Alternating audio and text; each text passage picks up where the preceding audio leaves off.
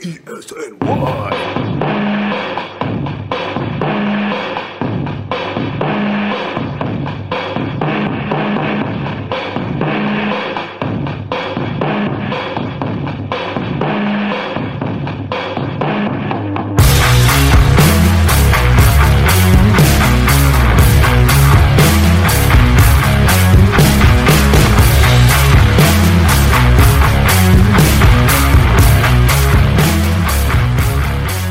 Myles Garrett, what are you doing?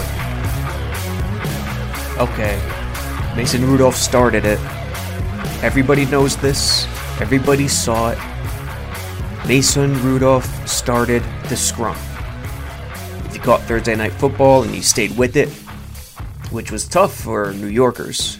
I mean, you had the Knicks with KP in the house, which we'll get to later. You had the Nets starting at 10. Out west, you had the Rangers getting pummeled. I don't even know what the final score was. 8-1 in Tampa? I don't know.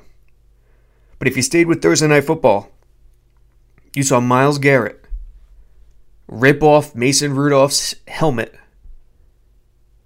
swing it at him, and not only swing it at him, but connect. Now, Rudolph, who's dealing with some head issues, he's lucky. The bottom of the helmet, the ear hole part, hit his head. Don't fall for the missing half his skull picture circulating, which is a gem, by the way. But Myles Garrett, what the hell are you thinking? He issued an apology recently. Called it completely inexcusable. Here it is. Quote, "Last night, I made a terrible mistake. I lost my cool, and what I did was selfish and unacceptable. I know that we are all responsible for our actions, and I can only prove my true character through my actions moving forward. I want to apologize to Mason Rudolph, my teammates, our entire organization, our fans, and to the NFL. I know I have to be accountable for what happened, learn from my mistake, and I fully intend to do so." So the Browns, who pick up a huge win, instead of celebrating, instead of feeling good, have to answer questions about Myles Garrett after the game. And credit Baker Mayfield and Odell Beckham Jr. I am not a big fan of either guy, Beckham or Mayfield. I think both are extremely overrated and extremely hurtful, and do a lot of damage to the team culture. But they handled it perfectly after the game. Now, for those trying to rationalize Garrett's behavior, are you insane? This is not black and white. This is not a black and white world. Two things could be true at the same time. Mason Rudolph started the fight out of frustration. He did not intentionally kick Garrett in the what do you want to call it? Under region, where the sun don't shine. It wasn't intentional, and there's no way anyone can prove it was intentional. Yeah, Rudolph started it. But that doesn't give anybody the right to swing a helmet at someone's head. So anyone defending Garrett is completely lost. Completely lost. You're either looking for attention, or you're a fool. Or you want to choose one guy or the other because of a skin color. Sean King.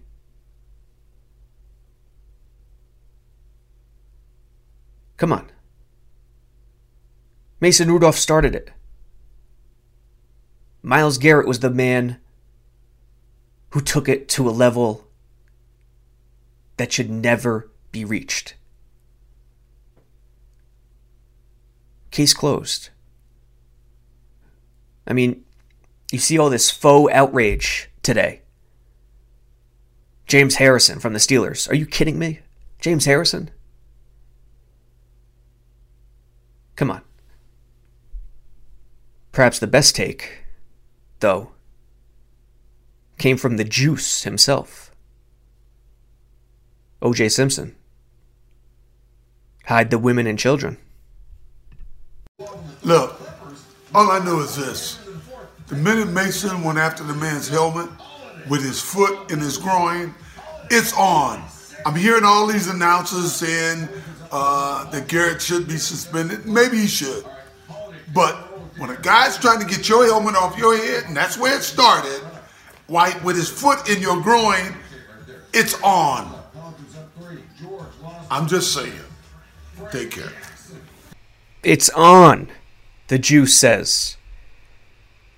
I mean, this guy either has no self-awareness or he's a comedian at this point. Because he's got to know the reaction to this. Run for your lives. The juice is on the loose.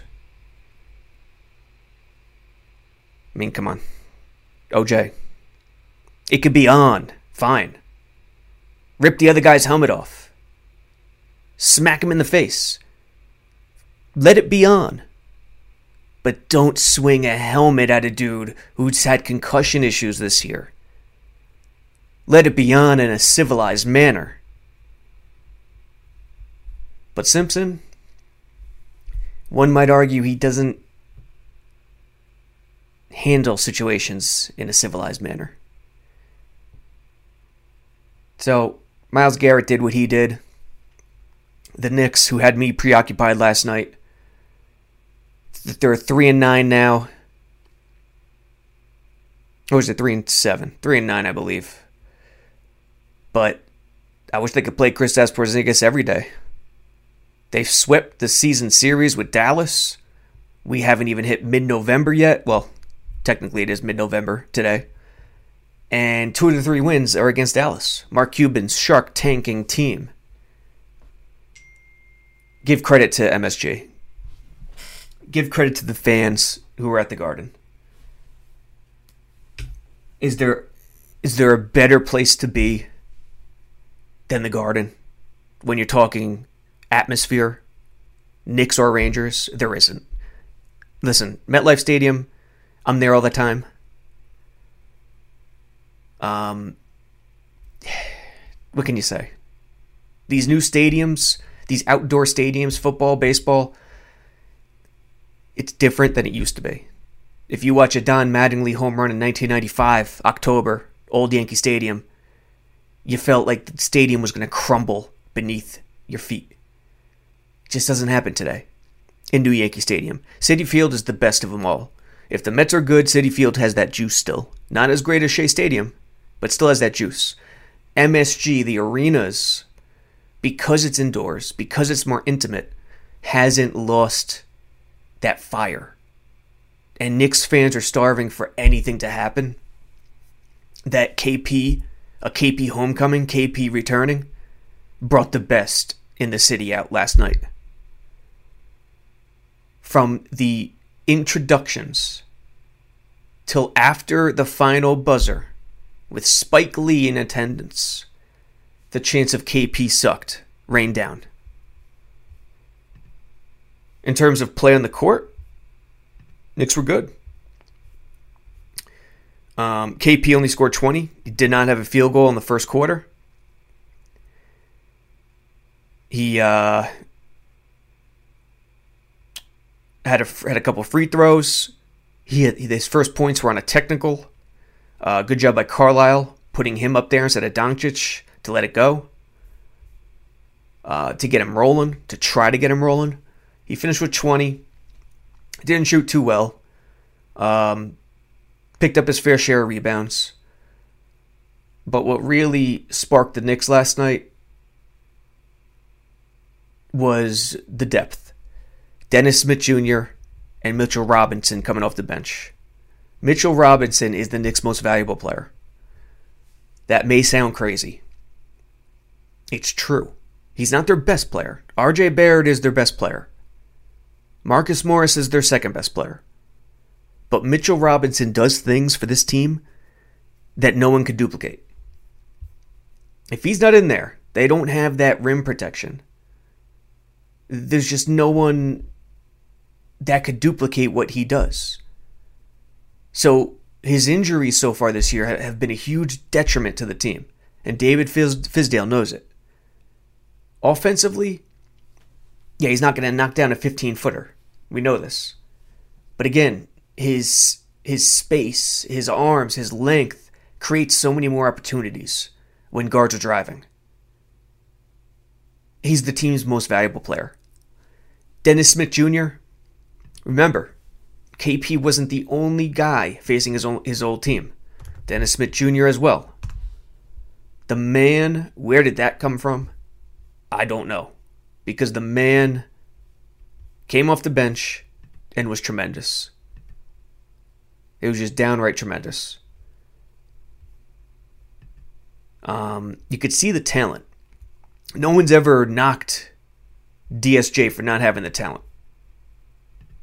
It's what's between the ears. And coming back off of that bereavement thing, what was it, 12 days? 30 minutes, 13 points, 5 of 12 from the floor, 2 of 4 from deep, 6 total rebounds, 8 assists.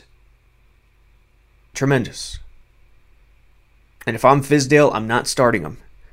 Because Frank Ntilikina needs to keep starting. Dennis Smith Jr. is the perfect combo guard off the bench. Frank, what he did defensively last night, he was only 1 of 4 from the floor, only played 18 minutes, 5 points, 2 assists. Frank is not a true point guard in the NBA. But what he is an all-NBA defensive talent. This man is tremendous defensively. And on that one sequence, when he knocked the ball away from Doncic, and the Garden crowd went nuts, it reminded me of that lunch pail, John Starks, wear your heart on the sleeve type of attitude that could only be fully appreciated at the Garden. So I would continue with Ntilikina starting at the point, even though he's not a true point guard. Barrett's going to have to carry the load. And then Dennis Smith Jr. They need Elfrid Payton back, big time. Because Dennis Smith Jr., he's got to play the 2. Has to. And the man who really capped it off was Marcus Morris in that 3-pointer. With a little over 10 seconds, what was it, 13 seconds and change? Marcus Morris delivered. Morris. Difference of 10 seconds, game clock and shot clock. Looks like Morris wants to go one-on-one versus Kleber. Morris, 3.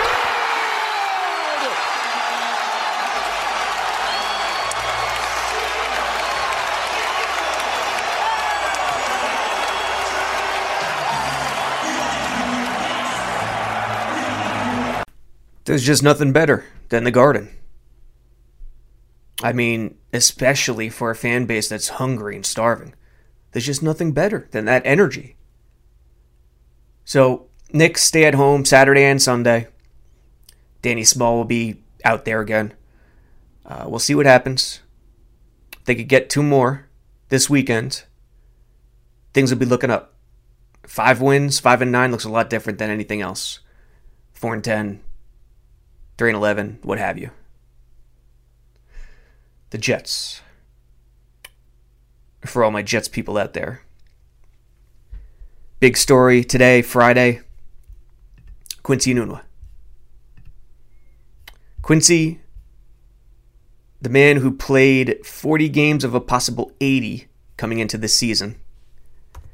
And listen, Quincy Enunwa's a good dude. He is.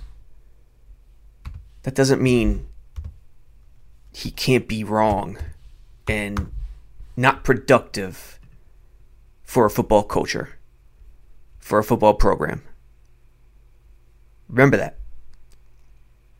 Whenever I argued with people about Odell Beckham Jr. 3 years ago, he's overrated, he's got to do these things before we crown him, and the world crowned him way too early.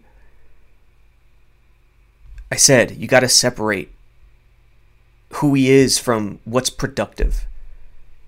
OBJ has a good heart. He does. He always has. He's a good kid. Teammates will say he's a good teammate. That doesn't mean he's productive for football culture. That doesn't mean he's a good leader. That doesn't mean you want the guy in your team. Quincy Enunwa, obviously, I'm not trying to compare Enunwa and OBJ. That's silly. But what Enunwa just put out on Twitter, everybody obviously is going to hop on Gase right away. Oh, he did the same thing in Miami. He's a terrible head coach. Whatever.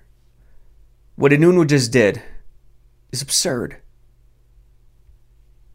Here we go. I normally chill on putting issues on Twitter, but this doesn't sit right with me. Given everything that's going on around the team, I thought this could have been handled in so many different ways. I've spent my time with the team trying to build myself up to be the dependable and hardworking, so this shit hurts. And then he has a picture of player fines. I guess it's in the locker room. It has to be in the locker room. I just see the wall here, so I can't really recognize the wall. Player fines with Quincy Enunwa, $27,900, November 8th, November 11th, mistreatment. Listen, if you played on a football team, this is not abnormal. You could argue the merit for and against this strategy by way of Gase. You can argue it's not a good thing to do, to put player fines on the wall for everyone to see. You can argue that it is. That's a healthy argument. But what's not an argument is that this is abnormal. This is not abnormal. This happens all the time. Player fines aren't supposed to be kept secret between the individual and ownership. If they're kept secret, where's the accountability? It needs to be out in the open. And if it's not, your culture's not going to build. So how Quincy can't recognize that, I don't understand. I can't grasp. He goes on in a third tweet. I missed those 2 days because I took my veteran wife out, veteran capitalized, took my veteran wife out for Veterans Day lunch and because I had to handle an emergency in my house. Okay. I let the team know this after the fact. And yes, I should have told them beforehand, but I feel like this was excessive. What the hell are we talking about? Quincy. That's an inexcused absence. You're injured. You are still an employee making millions of dollars. Your job right now is to get through rehab, not miss days, and try to get healthy. If you would have excused your absence, there would be no issue.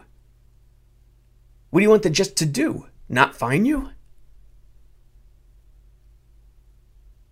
Are you calling it being on the wall on a TV for everyone to see excessive? Or are you talking about the fine being excessive? He goes on.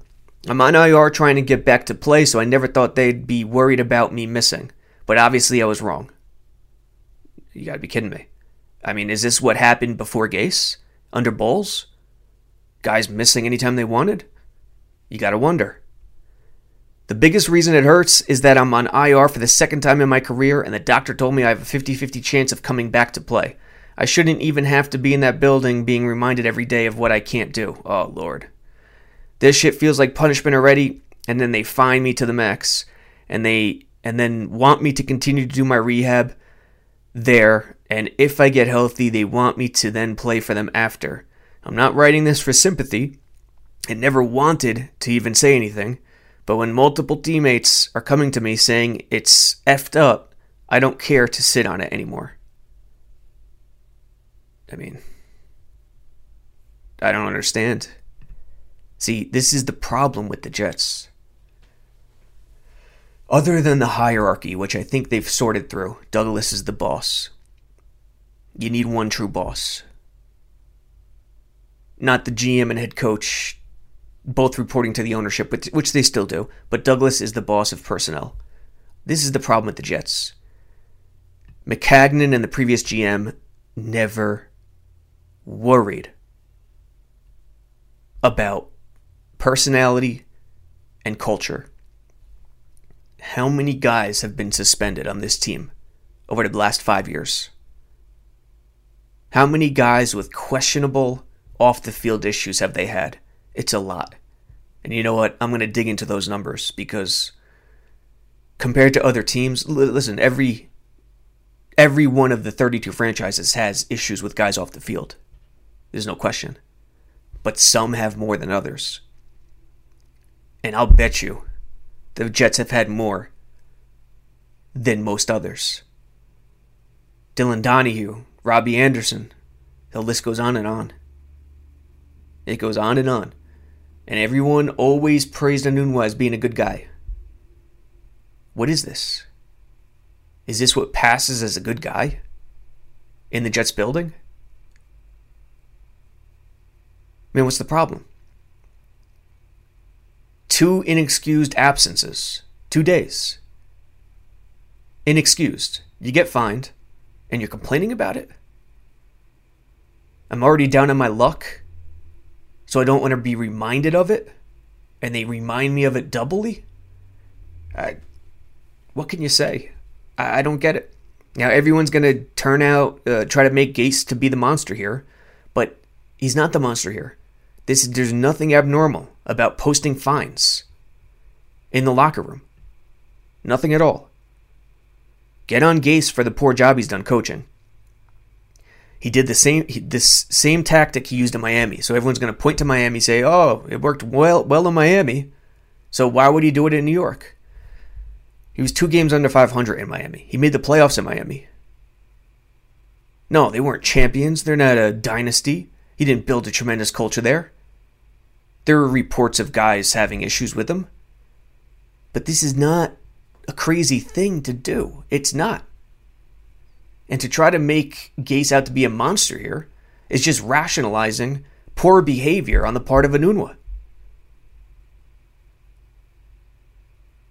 You know, say what you want. The fines are not public. They're in the locker room.